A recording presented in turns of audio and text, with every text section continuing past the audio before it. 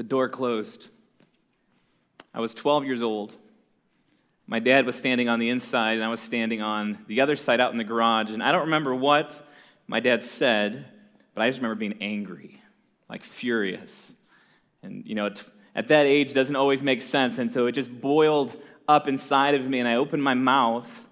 And what came out was the most unpastorally set of expletives that you can imagine. In fact, if you heard that today, I would be ashamed. But it just started coming out, words that I'm sure my dad didn't know I knew. And he was on the inside, though, and I was on the outside. I just remember my sister standing there. Her eyes were like wide open. Like, what on earth is happening? And I just let it rip. And I get to the end of it. I take a breath, and the door opens again. And my dad is standing there. He heard every single word. And so I kind of stand there. It's silent for a moment, and he calmly, collectively says, "Son, go to your room." So I make the long trek across the house up to my bedroom. I was at an awkward age where I certainly hadn't gotten a spanking in a couple years, but I was not above it. In fact, in that moment, I knew I deserved it. And I sat there for what felt like hours. And finally, my dad comes up the stairs. He sits across from me. And he says, calmly, "What you said hurt me, and I'm disappointed." Oh. So I apologize. We talked about it for a minute. And here's the thing. In that moment, there was no punishment. There was no consequence. Not only did I not get a spanking, I didn't have any other consequences that came with it. And I tell you what, that lesson stuck with me my entire life. Because I deserved the wrath of Dad. I was disrespectful. I was incredibly inappropriate.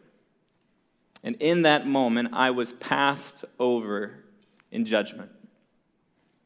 Today, we're looking at the Passover from the story of Exodus. And, there are times in life when we don't like being passed over.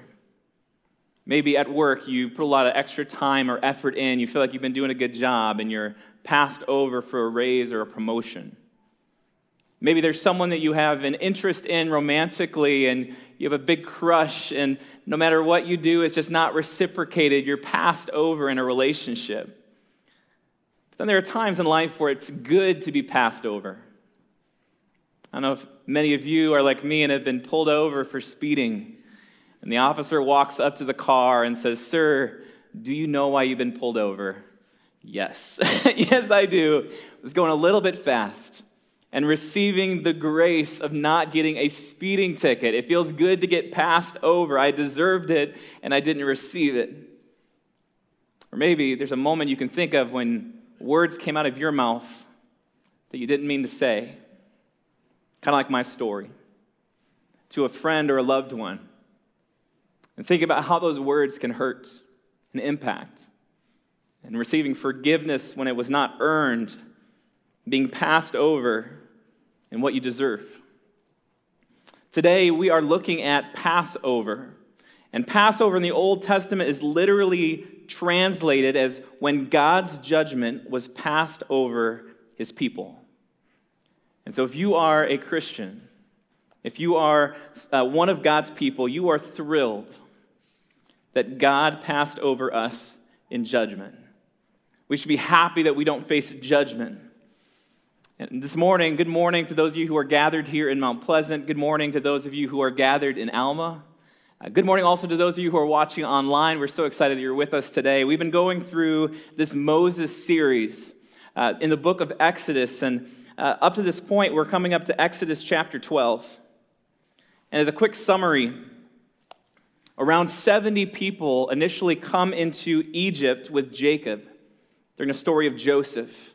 And those 70 people over a period of about 400 years have grown into a multitude, into the millions. And the Israelites, over this period of several hundred years, didn't just grow in population, they also grew in prosperity. Whatever they seemed to do, God would bless it as they were God's people. And the Egyptians responded to this prosperity not by saying, "Yay, we get to enjoy the prosperity of these people that are living among us." they respond by enslaving them. And so in captivity, in slavery, in bondage, the people of God cry out to God. And God responds by sending Moses. He uses Moses to deliver them from slavery into freedom. And God sends, ultimately, as part of this process of freeing them, 10 plagues on the Egyptians to get their attention. Last week, we talked about 9 of those plagues. And here in Exodus 12, we are talking about the final plague, the 10th plague, easily the most severe plague. Starting in verse 12. On that same night, this is God speaking, I will pass through Egypt, and I will strike down every firstborn of the people, both of people and animals, and I will bring judgment on all the gods of Egypt. I am the Lord. The blood will be a sign for you on the houses where you are, and when I see the blood, I will pass over you. No destructive plague will touch you when I strike Egypt. So God comes to this final moment, this final plague, the death of every firstborn son in Egypt. It says that there will be a wailing and a mourning following this plague in Egypt, unlike any that has been felt before. More space here in Exodus 12 is given to this 10th plague than any of the previous plagues. It's significant. The deliverance of the Israelites through this plague is what we know as the Passover. And Passover would ultimately become a pivotal act of deliverance that would define the Israelites' relationship with God moving forward. In fact, we'll see that it lays out the basis of our relationship with God. So today I want to talk about how Passover tells us about our sin, our substitute, our salvation. And it also tells us about ourselves. So first, how does Passover tell us about our sin? You know, sin can be a churchy word. Sin is defined as rebellion against God. Anytime you do something that is apart from what God actually wants of you, that's sin. Another definition that I hear often about sin means missing the mark. If there's a mark of what God desires for you to do or for what God wants you to be in this life, when we miss that, that's sin. And we all sin. Every single one of us. But I wonder, do we actually know how expensive sin is? Do we actually know what it costs? Sin is expensive. It costs something. In Romans 6:23, it says what the cost of our sin is. For the wages of sin is death. But the gift of God is eternal life in Christ Jesus our Lord. The cost of sin is death. Big sins, small sins, sins that we don't even think, people notice, sins that we commit on ourselves, all of it. Sin costs life. It takes life. Sin ultimately ends life. So God, he sends the plagues on Egypt, these 10 plagues on Egypt as a judgment for their sin. And there were a number of reasons why they deserved judgment. They certainly deserved judgment, actually it says in the text, because of their worship of these false gods, these Egyptian gods. There were somewhere between 115 well-known gods. Many scholars say there were up to 2,000 false gods that the Egyptians worshipped. And God is establishing his sovereignty. Pastor Allen talked about this last week. This is all the plagues are also a judgment on Pharaoh.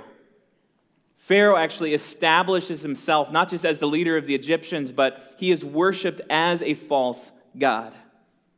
The plagues are sent as a judgment on the Egyptians who worship these false gods, who had a part in putting the Israelites into captivity.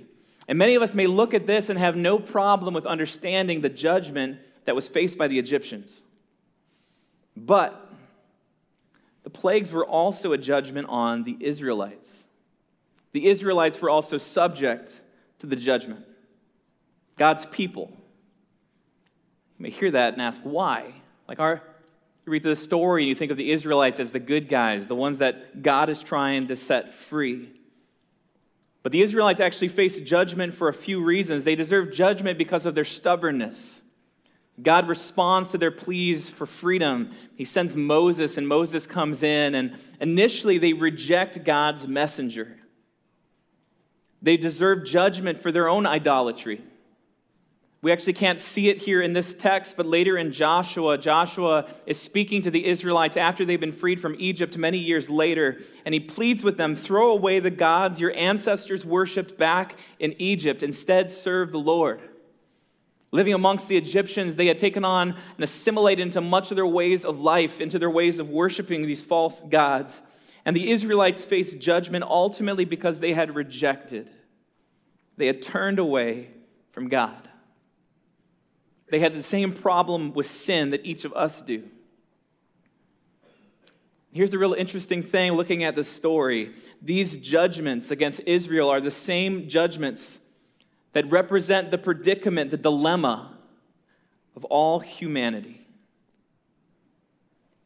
Romans 3:23, for all have sinned and fall short of the glory of God. Every single one of us. Every person other than Jesus who has ever lived has fallen short, has missed the mark from what God desires from us. And so if you're sitting there and you're saying, I don't know if I'm a sinner. I don't like that word. I hear that word and I think of maybe that other person who just obviously can't get things right. If you don't believe that you are a sinner, you are misinformed of your true condition. You may think, I'm pretty good for the most part. There's none of the biggie sins, the ones that, really get you in trouble. I don't have a problem with any of those. I try to be a good person.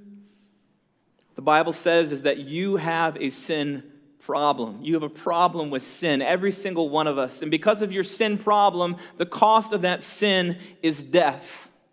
You deserve death. I deserve death. Because of the ways that we rejected and rebelled against God, we deserve an eternity apart from Him in a place called hell. And if left to ourselves, because of this problem with sin, we deserve judgment. We're in the exact same position as the Israelites. Sin is absolutely expensive. It has a price. It's a price that we don't want to pay. But fortunately, Passover doesn't only tell us about our problem with sin. Passover also tells us about our substitute. So we have the sin problem, but God, in His infinite mercy, has a solution. He provides a substitute for sin. A few years ago, before I was on staff here at the church, my wife and I were volunteers with the youth ministry. And I remember one particular youth retreat. We took a group of middle schoolers, and we were trying to get across this idea of sacrifice, of offerings. And so the youth pastor at the time brings this cute little stuffed animal on the trip.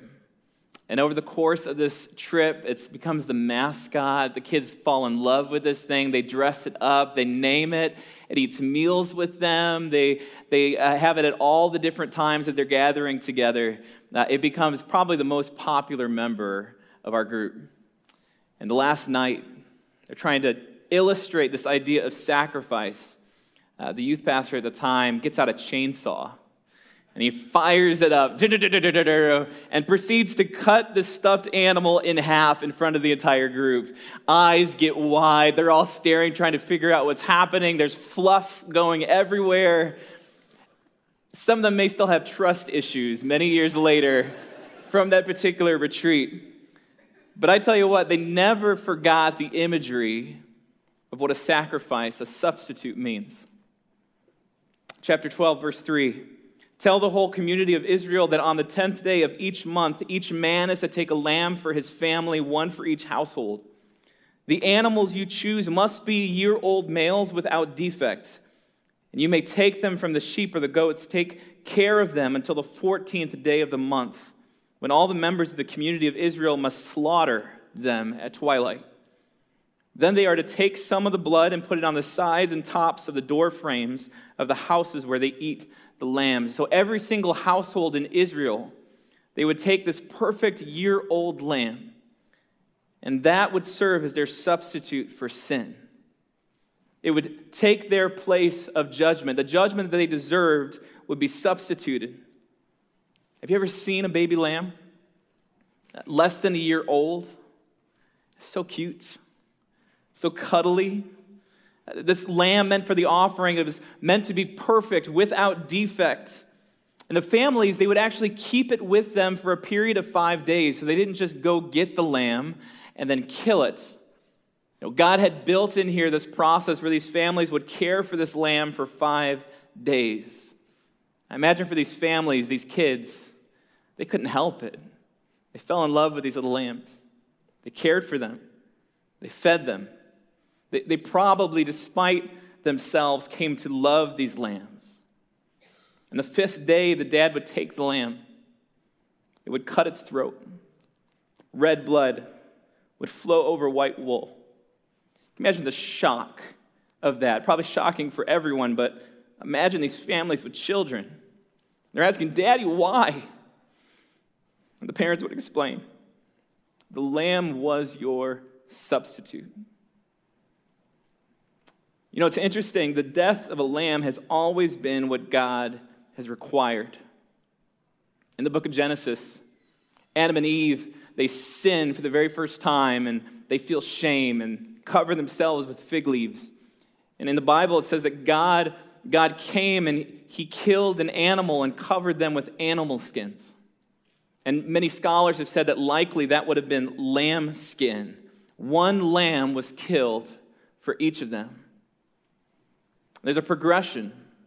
Here we come to Exodus 12, and one lamb is sacrificed, is substituted for each family. There is one lamb killed for each family. Later in Israel's history, during Yom Kippur, the Day of Atonement, one lamb was killed for the nation. The blood of a perfect, spotless lamb was sprinkled on the mercy seat in the Holy of Holies, and that would be a substitute of sin as atonement for the entire people. But the best was yet to come.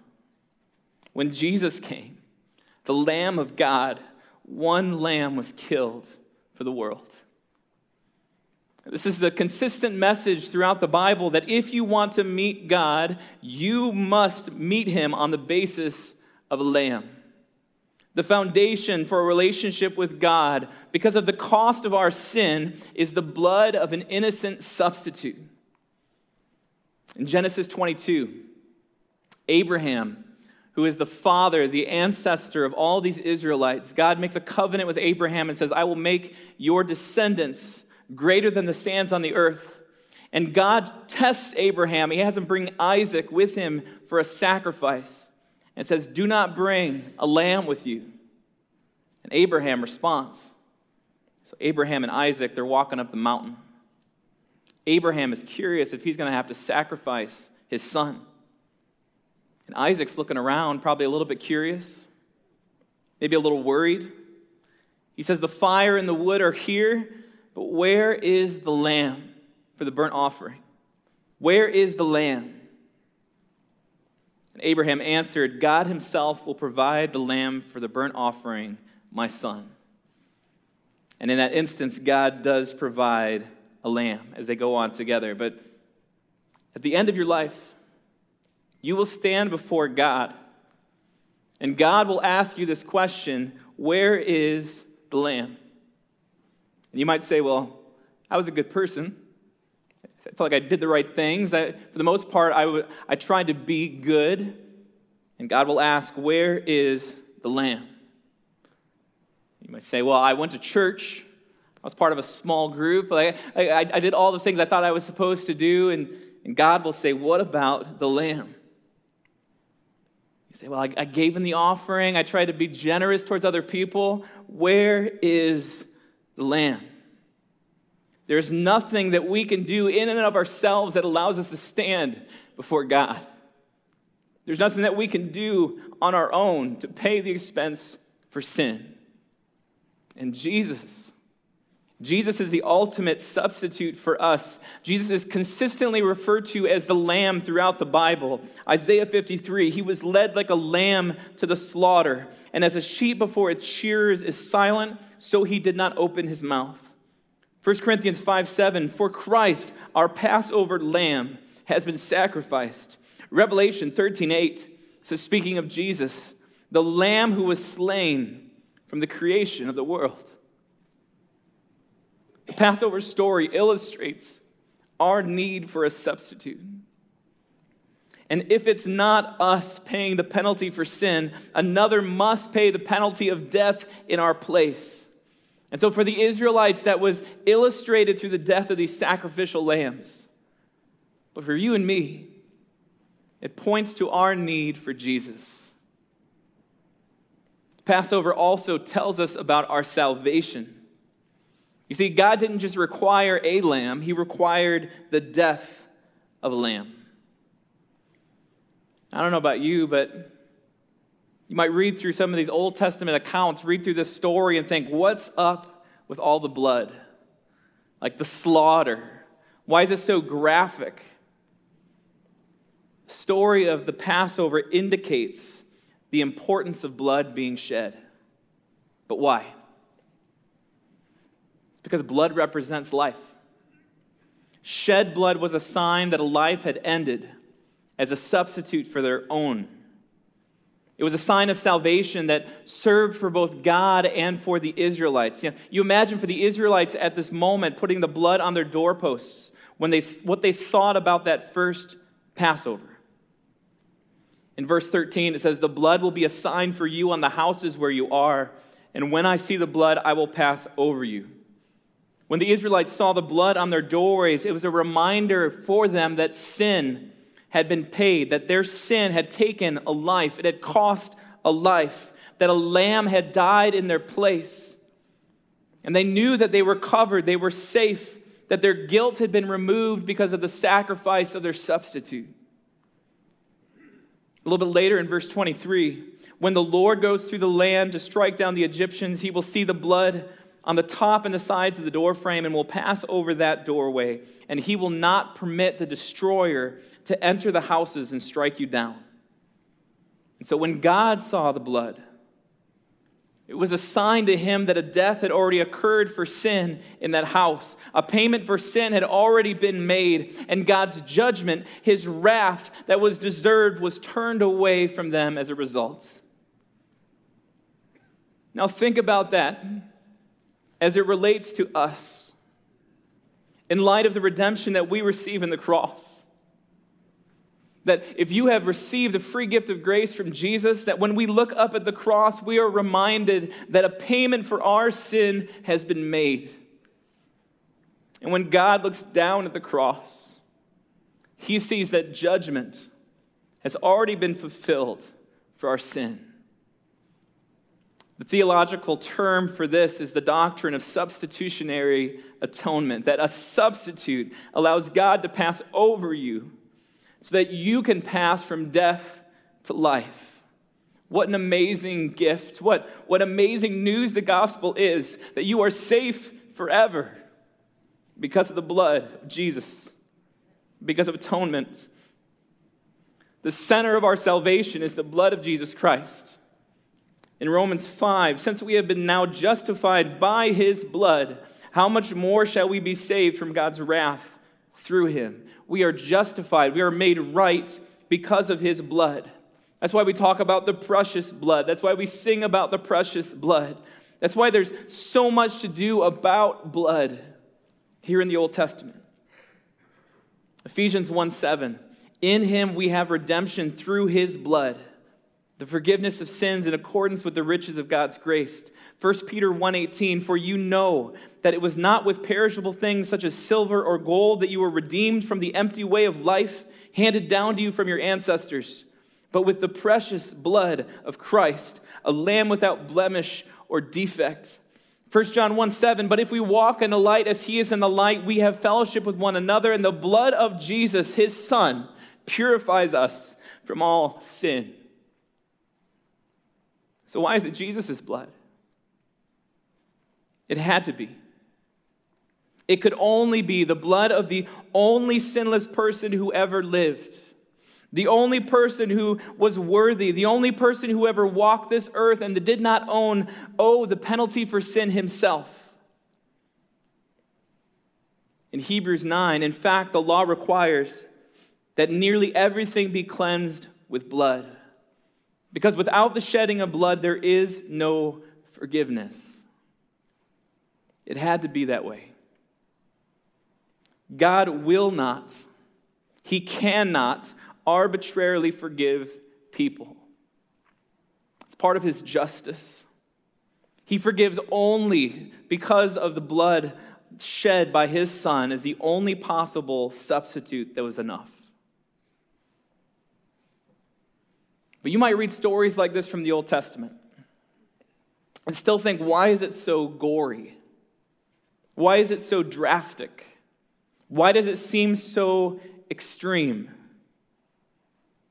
But in all honesty, many people do not realize how bad of a situation they are in.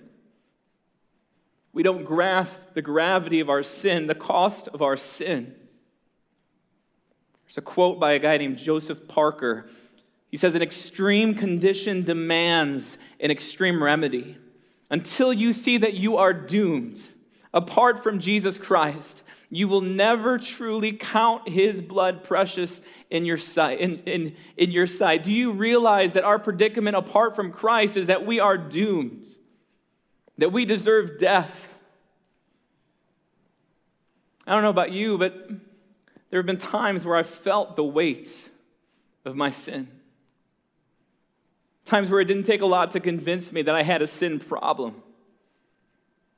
I can think of periods of my life where I knew that there was something wrong inside of me. I remember being a young man, renewing my faith in Christ because there was just a part of me that knew that I needed a Savior. If that's you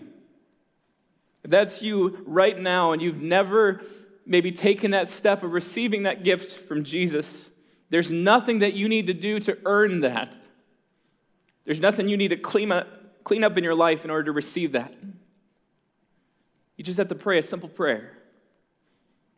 Say, Jesus, thank you for paying the price that I could not pay. Thank you for being my substitute. I receive this free gift of grace, and I commit to learn what it means to follow you. And if you're in a place today where the Holy Spirit is moving in your heart, where you feel a sense of being ready to take that step, would you not wait? If you're here at the Mount Pleasant campus or at the Alma campus, would you find a pastor? Would you stop by the info center? We would love to come alongside you. If you're online, would you click the prayer button and let us know that you want to take that step? And for us as a church, there's nothing that we want to do more than to come alongside you and teach you what it means to love and follow Jesus. Passover tells us about our sin. It tells us about our substitute, our salvation, and finally, Passover tells us about ourselves. For Israel, their entire future changed. As a result of this freeing moment, God bringing them out of captivity, in verse 2, it says, this month is to be for you. The first month of your year. God actually reorients their entire calendar around this freedom story, the story of Passover. It's a restart. It's a do-over. This is the new year for them. Their whole future was reoriented because of this part of their past. Being redeemed. Becoming and having an identity as the people of God. Their future was changed and their family was also changed. There's rules, if you read through chapter 12, all about how they are meant to celebrate and walk through Passover. I think it's so interesting that the first spiritual ordinance, the first law for the Israelites was a family holiday. It showed the importance of family. That the family was at the core of the nation of Israel, and I think that's certainly true, still true today. In fact, one of our core values here at Community Church is promoting healthy families. And the family of God, our desire is to create that family unit to remember the goodness of God. And the Israelites certainly, as they came together in future Passovers, remembered God's favor on them. But the Passover has two meanings for us. It's a way of remembering God's deliverance of Israel, and that's incredibly important. But it also points to our deliverance. That we would ultimately be delivered years after that first Passover by one who was to come. whose sacrifice would be sufficient once and for all, whose death would be enough and would no longer require the ongoing spilling of innocent blood in our place. Before Christ, the death of a lamb was only a temporary covering. I have to imagine these families. Years of going through a Passover, years of offering sacrifices, lamb after lamb being killed year after year, and wondering, the shock wears off, and you say, does one more lamb really make a difference? And every lamb that was sacrificed fell short until the Lamb, Jesus, made all the difference. He was enough to atone for the sin of every man and woman who reaches out and receives him, and he makes a way for God to pass over us in judgment and welcome us into eternal life in heaven. Friends, our entire self-identity changes in the light of this. If anyone is in Christ, the new creation has come, the old has gone, the new is here. I don't know if you've met someone who went through a drastic change in their life after experiencing Jesus. Maybe you knew them before and their life was falling apart. Everything seemed to turn to ashes around them. They were filled with anger or frustration, and they meet Jesus and something just changes. Their whole countenance changes. Their outlook on life changes. I don't know if you know stories like that. Maybe you have a story like that. That is the power of the gospel. You know, I don't think it's a coincidence that Jesus, he was sitting with his disciples at the Last Supper. It was his final time with them before going to the cross. And it was during the Passover celebration. The entire nation of Israel at this time was celebrating Passover. Passover, a meal meant for sharing with your family. Jesus was sharing it with those who were closest to him on earth. And as they sat, I imagine each one of the men in that circle, they were familiar with the story of the Passover. Having grown up as Jews, they knew the story of the deliverance of God's people. They knew the imagery around the death of the lamb and its substitution for their sin. They knew about the blood on the doorposts and what that meant for their salvation. And as they were eating, Jesus took bread. He gave thanks for it and he broke it. He gave to the disciples and said, "Take and eat. This is my body." He took the cup and he gave thanks and he gave it to them, saying, "All of you drink it, for this is my blood of the new covenant, which is poured out for many for the remission of sins."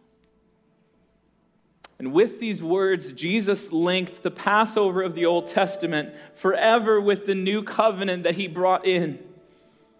During Israel's escape, it was the blood of the lamb that caused God's anger to pass over the house of the Israelites. It was the blood of the lambs that were sacrificed that had to be killed. And then at the Passover feast, the meat of the lamb was cooked and it was eaten with unleavened bread to prepare them for the journey out of Egyptian bondage. And it couldn't be just any lamb. The lamb had to be male, without blemish, without fault, perfect and spotless.